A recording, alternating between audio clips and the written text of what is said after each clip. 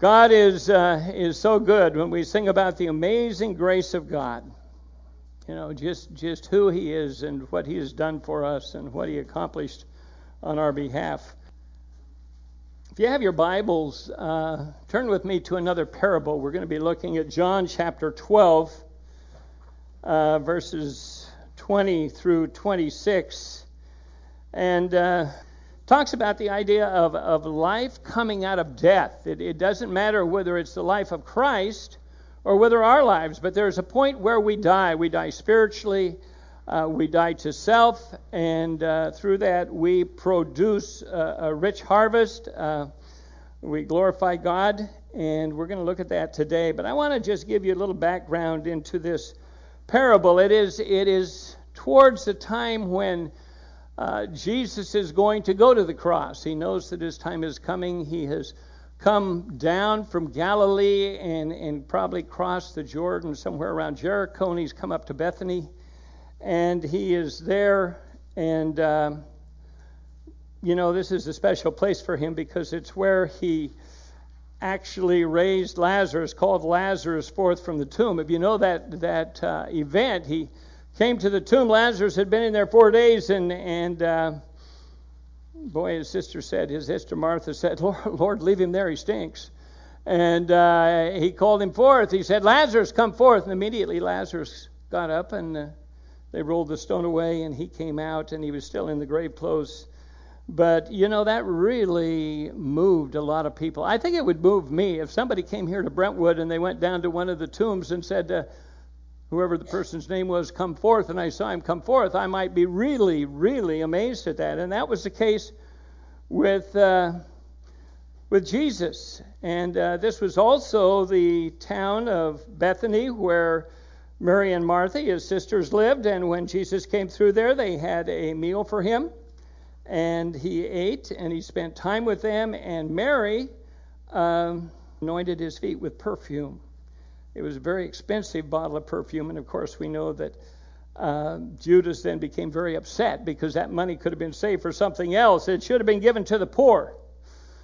We hear that quite often. Money should go to the poor, and yet for Judas it was because he was pilfering the funds out of the box. He was taking the money for himself, and so we know it was kind of a selfish thing. And so in verse 9 it says, a large crowd of Jews then learned that he was there, and they came not for Jesus' sake only, but that they might see Lazarus, whom he had raised from the dead. This really got their attention, but the chief priests planned to put Lazarus to death also. I think that's interesting that here were these religious individuals, and they weren't excited about the fact that a man had been brought back to life. They wanted to kill him. They wanted to remove him because he was a problem for them. They wanted to do it because on account of him, many of the Jews were turning away and they were believing in Jesus. And then we come to the situation of the triumphal entry, and it says in verse 12, on the next day, the large crowd who had come to feast, when they heard that Jesus was coming to Jerusalem, they took those branches of the palm trees and they went out to meet him, and they began to shout, Hosanna, blessed is he who comes in the name of the Lord, the King of Israel. It was identifying Jesus as the Messiah, the one who was to come. It was identifying him as the one they had waited for, and yet a week later he would be crucified. Interesting how the attitudes of people change so quickly. Jesus, finding a young donkey, sat on it, as it is written, Fear not, daughter of Zion, behold, your king is coming, seated on a donkey's colt. And these things his disciples didn't understand at first when Jesus was glorified, they remembered that these things were written of him and that they had done these things to him.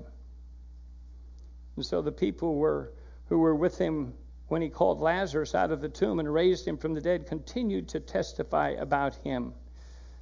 And for this reason, people went out and met him because they heard that he had performed this sign. And the Pharisees said to one another, you see, you're not doing any good. Look, the world has gone after him.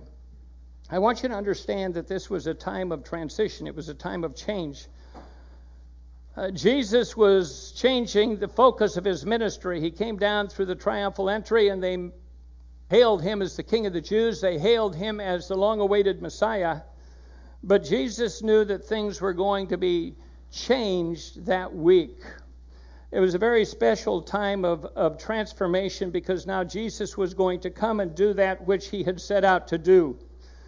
And we get another picture of this transformation of what was taking place down in verse 27. It says, "Now my soul has become troubled." This is Jesus speaking.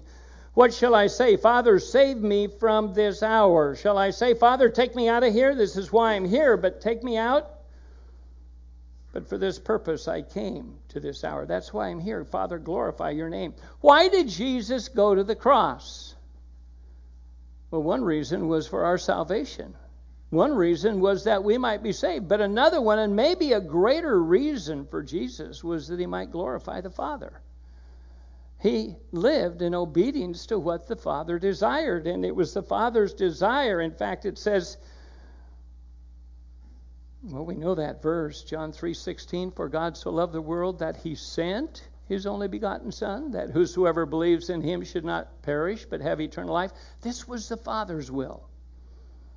And if he came, then he would produce fruit in keeping with the Father's will. And so that was one of the primary things. We're going to see it in a moment. But this is one of 3 points where the voice of God actually came down from heaven relating to the Son. It says in verse 28, "Then the voice came out of heaven, I will both glorify it," his name, the Father's name, "and I will glorify it again." And the crowd who stood by and heard it were saying that it had thundered, and others saying, "An angel has spoken to him." And Jesus answered and said, "This voice has not come for my sake, but for your sakes." I thought back in my study and readings to the fact that this wasn't the first time that this Father had spoken from heaven. The first one that we relate back to primarily is when Jesus was baptized. Do you remember that? And he was with John the Baptist, and there was a voice from heaven, and the dove came down, the Spirit came down in the form of the dove, and he talked about, "This is my beloved Son." And he spoke at that time. It was the beginning of Christ's ministry, really. He'd lived on the earth about 30 years, but now his formal ministry was starting, and so the Father confirmed that through speaking in heaven. The second time that we hear from the Father from heaven is during the Transfiguration.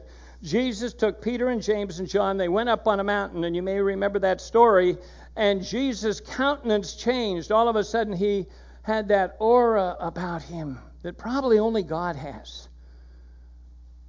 Elijah, Moses, they were there. And again, the Father spoke. This is the third time. And it seems that it's always at critical times in the ministry. When God is saying or doing something special, things are going to change for Jesus.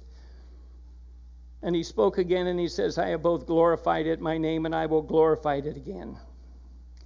And when Jesus Christ would go to the cross, there would be glory. Well, I want to go back to the account that we're studying this morning, and that begins in verse 20 and goes through verse 26. Let me just read the entire passage for you. It's not long, and then we'll come back and kind of break it down.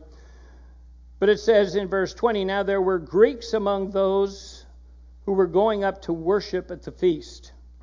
These then came to Philip, who was there, or from Bethsaida of Galilee, and they began to ask him, saying, 'Sir, we wish to see Jesus.'" It was a desire to come and probably interview him, talk to him. It wasn't just to get a picture with him. They weren't taking a selfie or anything else, or having him autograph a basketball. But they wanted to talk to him. They wanted to get to know him. And Philip came and he told Andrew. And Andrew and Philip came and they told Jesus. And Jesus answered them, saying, "The hour has come for the Son of Man to be glorified. Truly, truly, I say to you," and let me just say as we get there, whenever you see a truly, truly, amen or amen, it means, hey, listen up. There's kind of a red flag. You need to stop right here. There's something special, something important you're going to get. It says, "Truly, truly, I say to you, unless a grain of wheat falls into the earth and it dies, it remains alone, but if it dies, it bears much fruit." There's the parable. This is the story that is given to be cast alongside the spiritual truth. And he goes on in verse 25, and he said, he who loves his life loses it, and he who hates his life in this world will keep it to eternal life. A little bit of a hard passage for us to really wrap our minds around and get a hold of. He who loves his life loses it. He who hates his life in this world will keep it to eternal life. If anyone serves me, then he must follow me. Where I am, there my servant will be also. If anyone serves me, the Father will honor him. Well, I want to go back up and just look at that introduction a moment in verse 20. Do you all have Bibles? Do anybody need a Bible here? I didn't ask that earlier. Nope. Appears like everybody's okay. So if we go back to verse 20, it says there were some Greeks among those who were going up to worship at the feast. And my guess is that they were probably proselytes to Judaism. And if you know anything about Christ's ministry, you realize that, yes, he did speak to some individuals who were not Jews. The woman at the well of Samaria in John 1, that was certainly there. He met with a centurion who was not a Jew, but primarily their ministry was to the Jewish people. Jesus came to establish himself as the Messiah before he went to the cross. And so the Greeks were not the focus of the ministry, and yet they were here. And I'm sure at that point Philip was wondering, well, what do I do now? What, they come to me. We might think, why didn't they go to Peter or James or John? Those were the preachers. Those were the ones who were out in front. But, I think Peter and James and John probably would have all said, go away. When we were sent out 2 by 2, Jesus told us to go to the people of Israel, the Jews. Don't go to the Gentiles.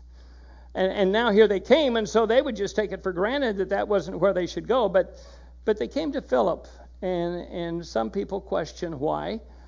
Maybe one reason was because Philip had a Greek name. It was comfortable to come to somebody named Philip that wasn't a Jewish name. It was a Greek name. And he came from the town of Bethsaida, which was up in Galilee. And it was a town that was a mixture probably of Greek and Jew. And there were some other Greek towns around.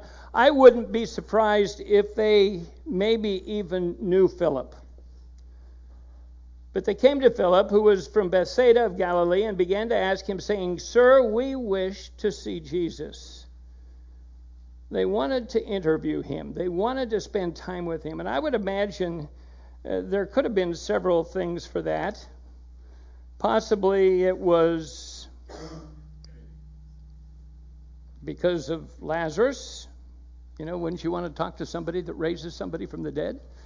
I might. Maybe it was because they were there at the triumphal entry and they saw him coming in and all the people hailing him, and maybe they thought that was a good thing. Or possibly they were even down at the temple. We're told when he went down that first week that he again cleansed the temple of the money changers. He drove them out. And possibly they were wanting to ask, why do you do this? And what right do you have? And the same kind of questions that we might want to ask him. Or how do you do all of those signs and wonders? And where have you come from? And what is it about you that's special? And how did you raise Lazarus from the dead? That's an amazing thing. But they came to Philip, and Philip didn't know what to do. He wasn't sure. And so verse 22, Philip came and he told Andrew. Andrew and Philip came and told Jesus. Andrew and Philip were not known to be the focal point of the disciples necessarily. They were part of the group. Philip especially was kind of quiet from what we understand. But I believe they were both evangelists. They may not have been great speakers. They may not have been the upfront preachers, but they evangelized. And it says something to me about the person within the church is that we can all do that. We meet people, we share Jesus Christ. When Philip met Jesus the first time, he immediately went and found Nathanael and said, Nathanael, you got to come. You got to see this guy. This is the Messiah. Andrew met Jesus. He and John were there with John the Baptist, and John the Baptist said, Behold, the Lamb of God who takes away the sin of the world. And Jesus, and Andrew and John followed Jesus, and they went to the house, and they spent time with him, and they talked to him. And then do you remember what Andrew did? He went out and found his brother. Peter, you got to come and see this guy. This is the one. And Peter went. If you were to talk about spiritual parents and grandparents, maybe Andrew was the spiritual parent of Peter because he brought him.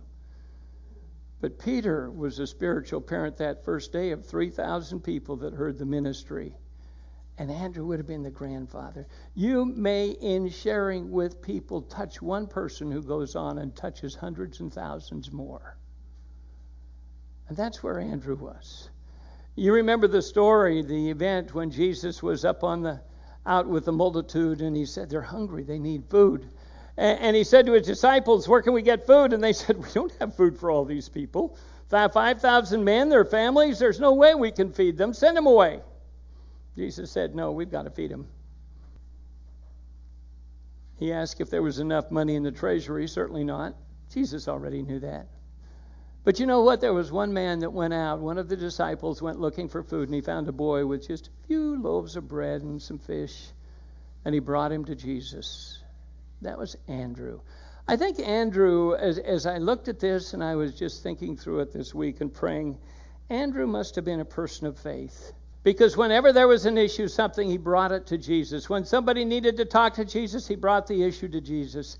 When somebody needed to hear about who Jesus was, he brought them to Jesus. That was just kind of the tendency of where Andrew was. And so they brought him to Jesus, and you would think that Jesus said, oh yeah, bring the Greeks over, I'll meet with them.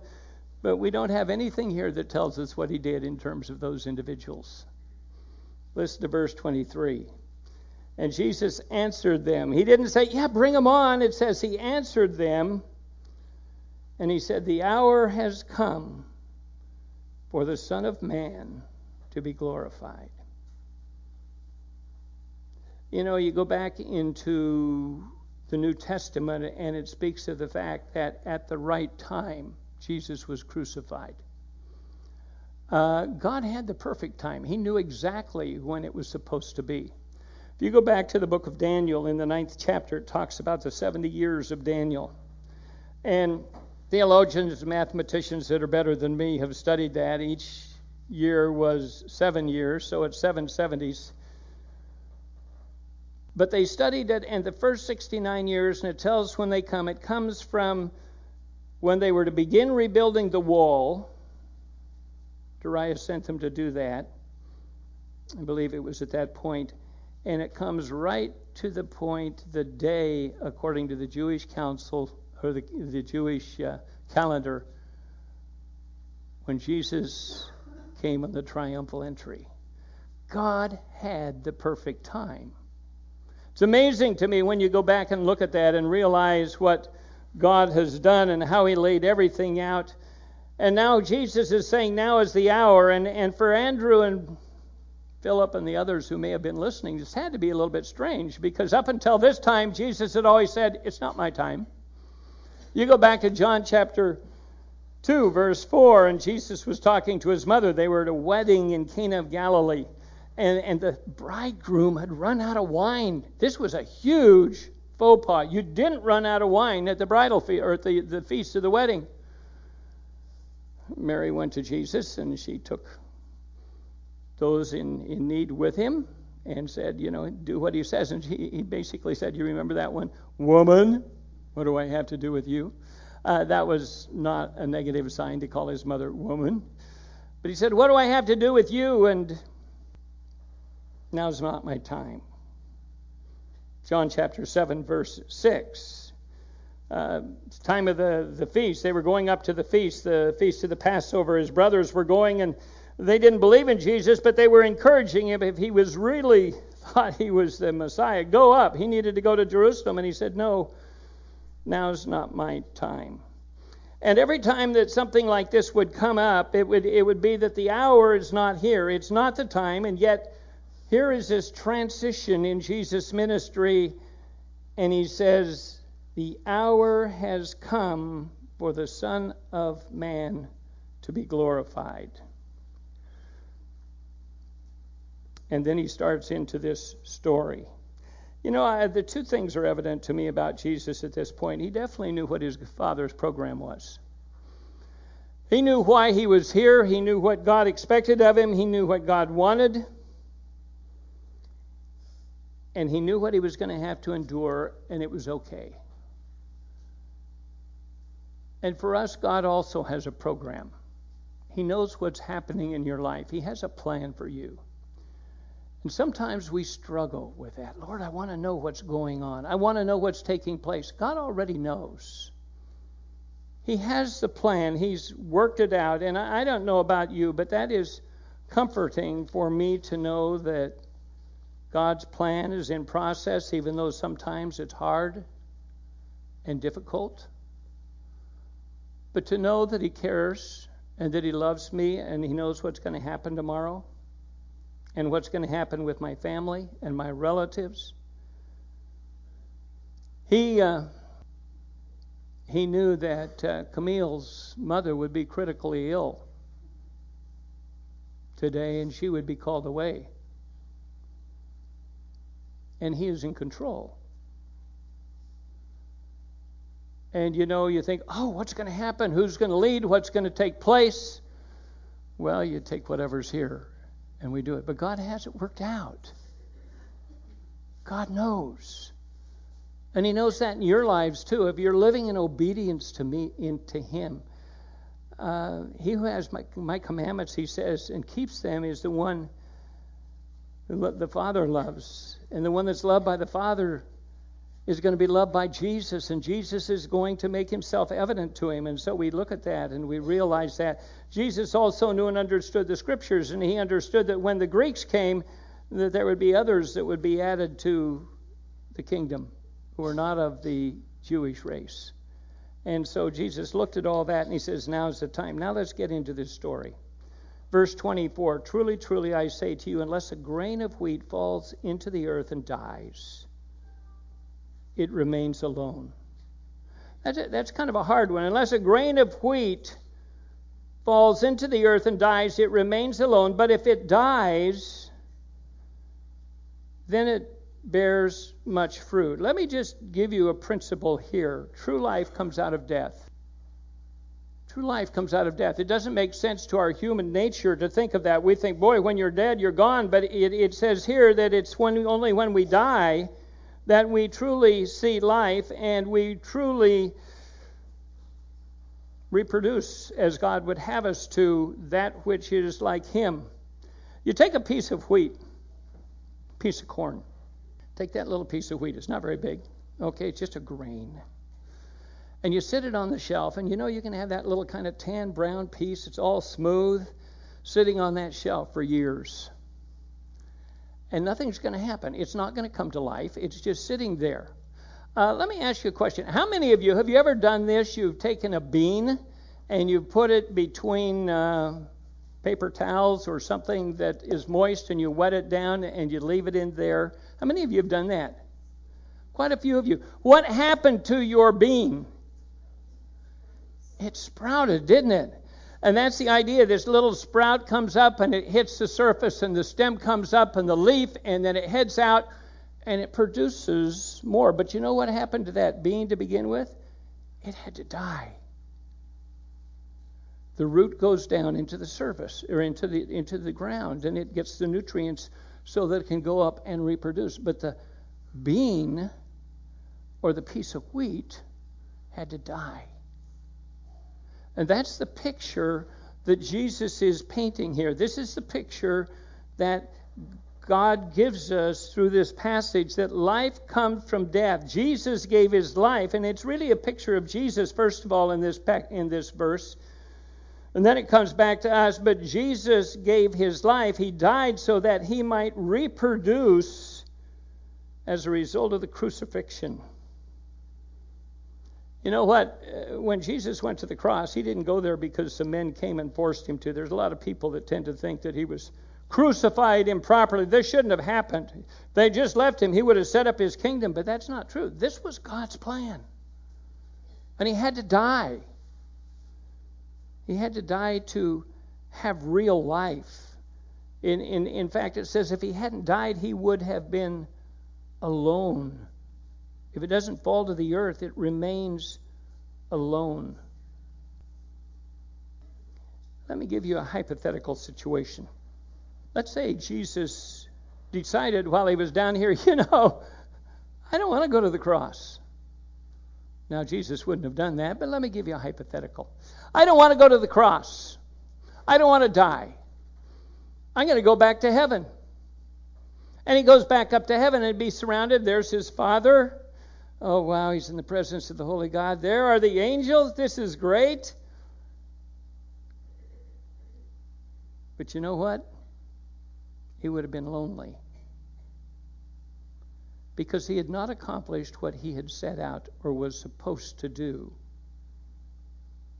We experience loneliness when we aren't accomplishing that which God wants us to do. He could have been surrounded by all kinds of people. Do you know something? People could come and sit in this congregation. In fact, you may be here this morning, and you have people all around you, and you feel lonely. You feel that loneliness. And it gives the idea that if the loneliness is to be changed, it's because we have to change from the inside out. It was in his crucifixion that Jesus was able to bear the kind of fruit that God intended for him to bear. You go back to Romans chapter 8 and verse 29.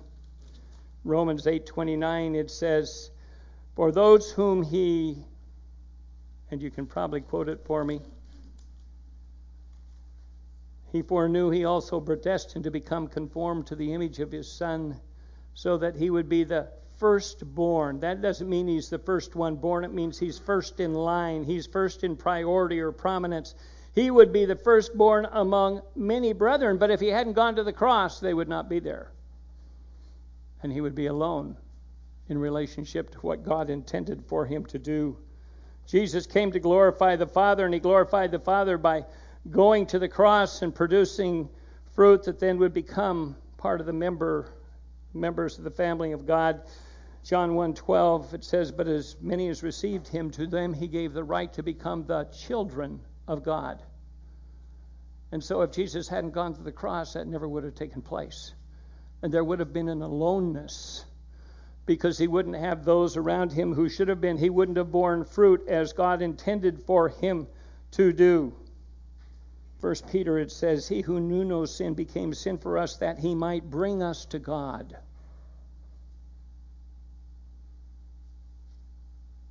Might bring us to God, having died on the cross and made alive through the Spirit.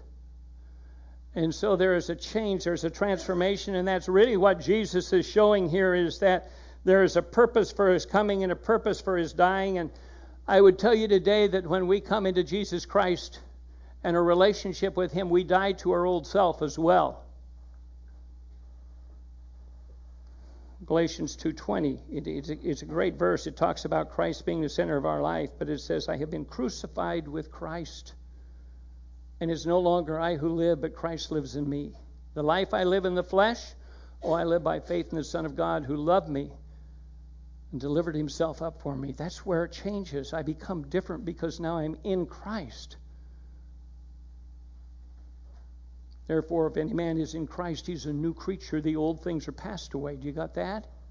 They're gone. It isn't the same anymore. When you become a Christian, your life changes. Not because you're made over. It's not like taking an old model and making it look a little different and changing it up a little bit. It's that we become new. Old things become new.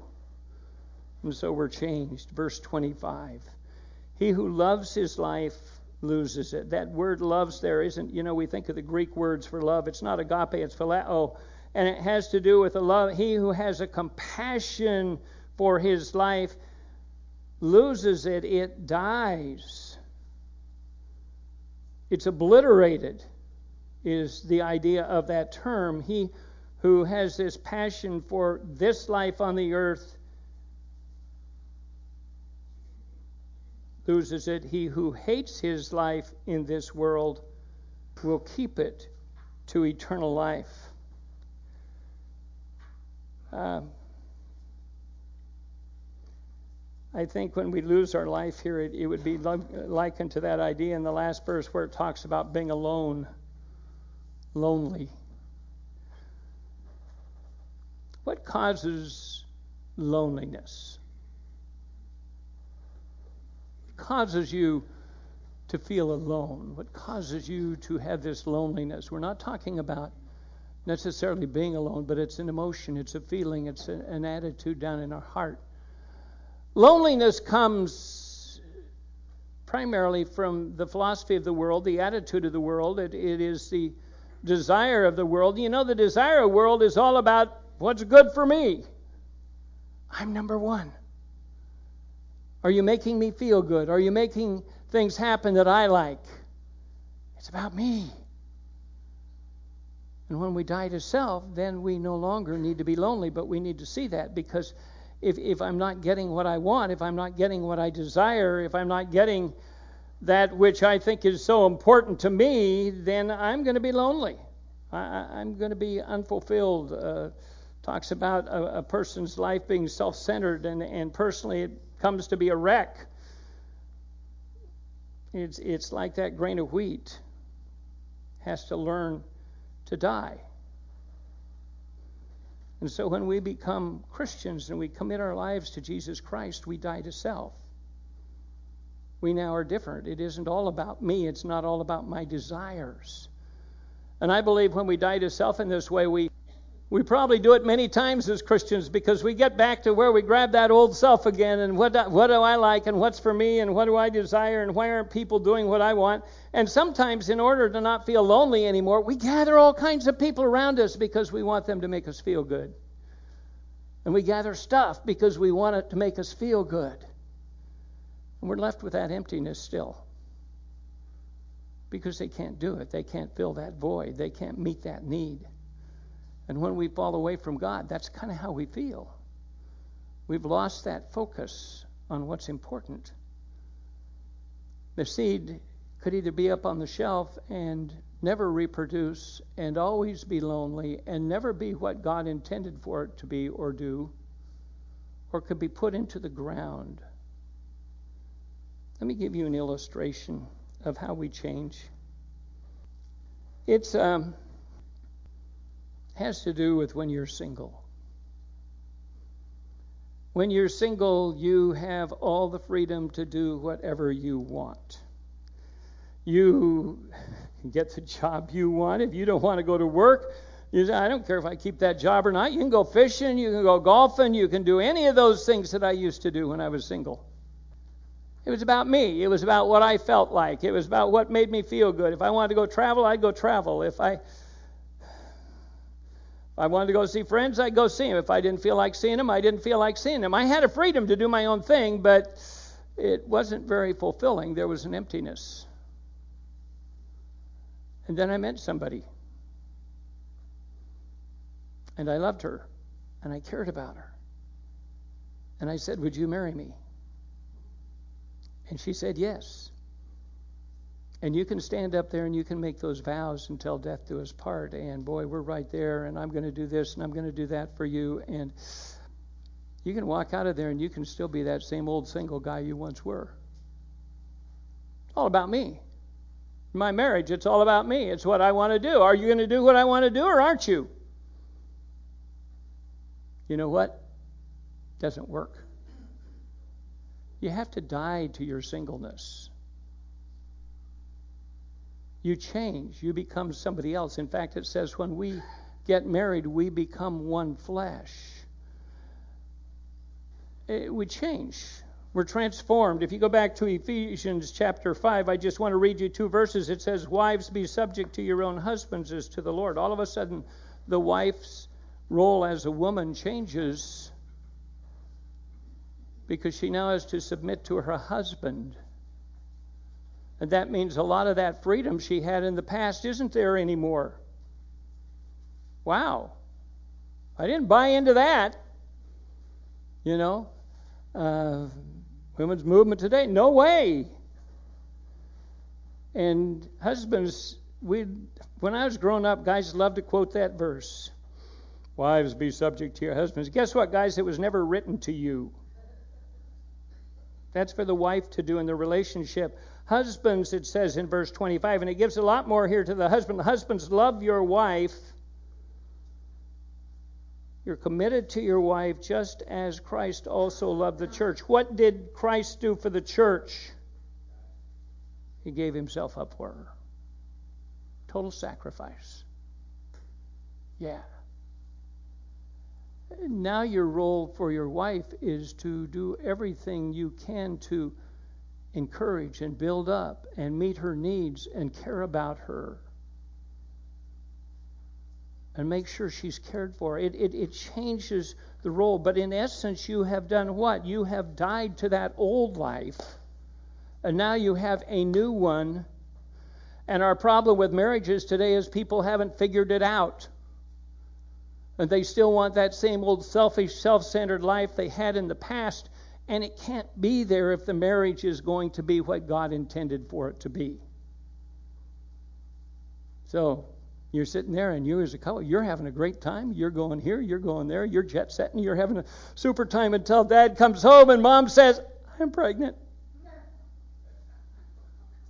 And then you die to that life because you've got the child to raise. And you spend your time there and you're committed there, and it changes. Children are to obey their parents, but parents are to raise their children in the instruction of the Lord. And it changes. We die to self. And when we become Christians, in order to become what God wants us to be, we die to self and come alive in Christ. And it changes who we are. Do you know what it does when you really commit to that? It takes away that loneliness. It removes the loneliness that was there.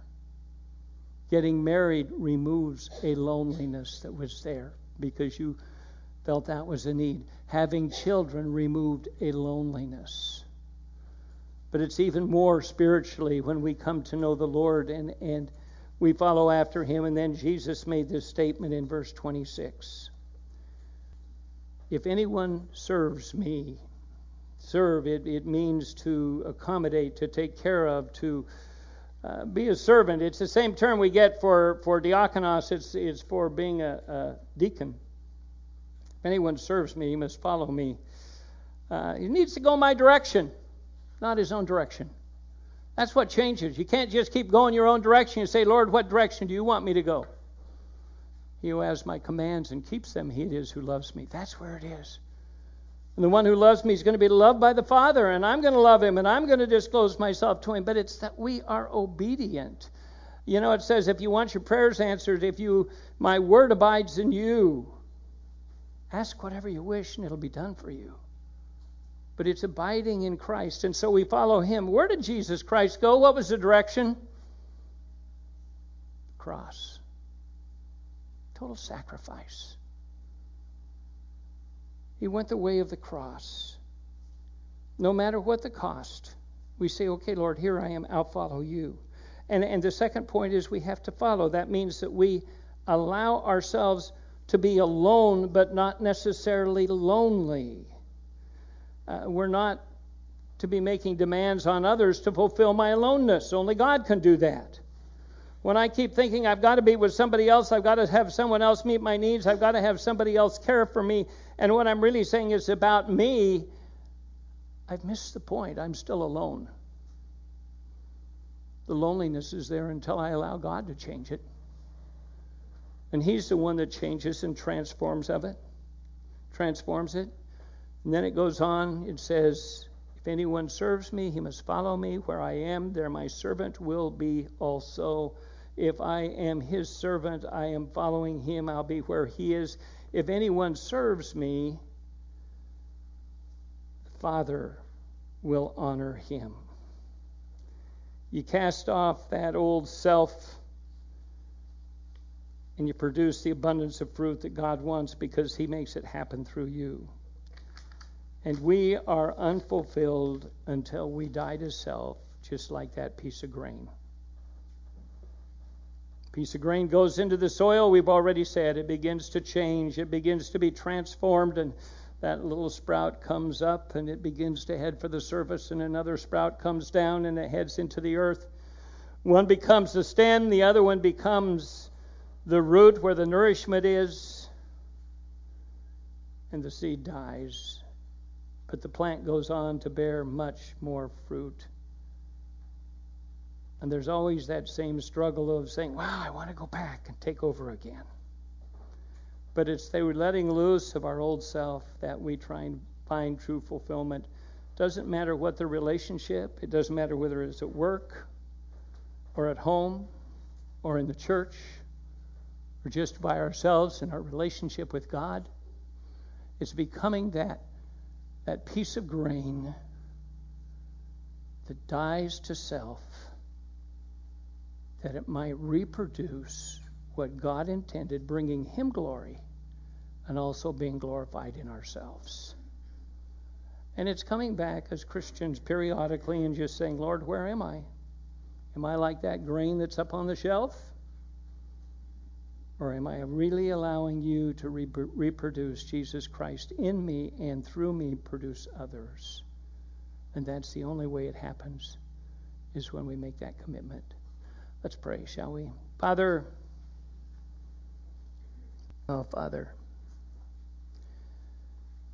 amazing story. This transition in Jesus' ministry is amazing. Just to me to stop and think about how Jesus understood. Up until that time, it wasn't his time, but all of a sudden some Greeks showed up, some Gentiles, and Jesus said, oh, now's the time. Now's the time for the Father to glorify himself through me. Now's the time I'm going to go to the cross. And he said, I'd just as soon not do it, but if that's the Father's will, I'll do it, because that's what glorifies the Father. And Father, that has to be our attitude as well, doesn't it? Sometimes there are things we say, I don't want to do that. I don't want to be there. It isn't always easy, and yet that's what brings you glory, and it fills our lives. It fulfills us. We no longer are feeling that emptiness or that loneliness within ourselves. It's a cure for real loneliness. So, Father, I pray for each individual here today that we would understand this parable. It's a little bit hard, but it's not what we do, it's what we allow you to do through us. Submitting ourselves to you in every area of our lives, not just one or two. So, Father, thank you for your word. Thank you for the leading and direction of your Holy Spirit and the guidance that he gives. We praise you and give you thanks. Again, we put Camille before you as well as her mom. Might your will be done there, Father. That's what we pray, your will. Others that I know in the church that are struggling with medical and physical and emotional, family issues, whatever, we pray for your will, Father. Might your will be done in decisions that are made. And might you be glorified through us. In Jesus' name we pray. Amen.